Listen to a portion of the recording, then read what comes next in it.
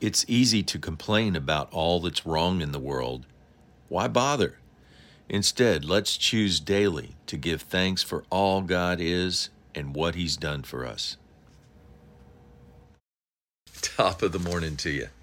When we consider who we are in Christ, with the mind of love and a firm determination to get to know God more fully, we read in 1 Thessalonians 5:18, it's God's will that we be thankful in all circumstances.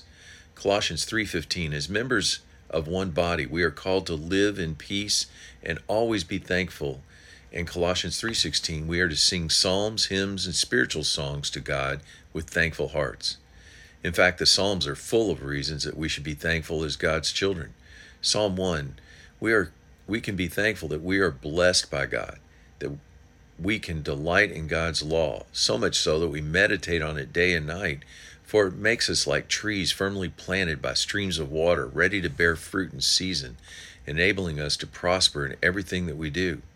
In Psalm 2, we can be thankful to be God's sons and daughters, knowing that He listens when we make requests of Him. As God's servants, we rejoice even when in trouble, thereby building our trust in Him that gives us refuge and a place to hide out until trouble passes.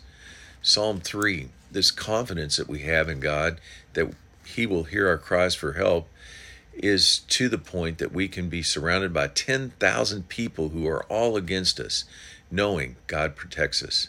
Psalm 4, this puts joy and righteousness in our hearts to the point that we can always lie down in peaceful sleep because we know we are safe in His arms.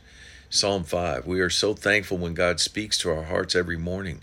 It proves He has an abundance of love and mercy, especially when we worship Him in reverent fear and awe. In other words, the fear of the Lord. Especially when He blesses us and surrounds us as a shield with favor.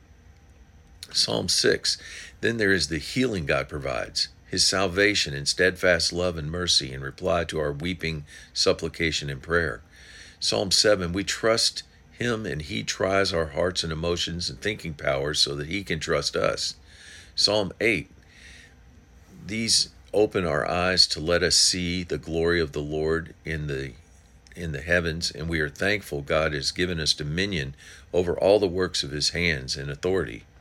Psalm 9, as we recount God's miracles, miraculous deeds in our lives, we thank Him with our whole heart, praising His name for being to us a refuge and high tower in times of trouble.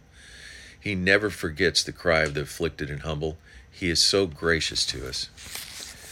Words of encouragement, we have much to be thankful for.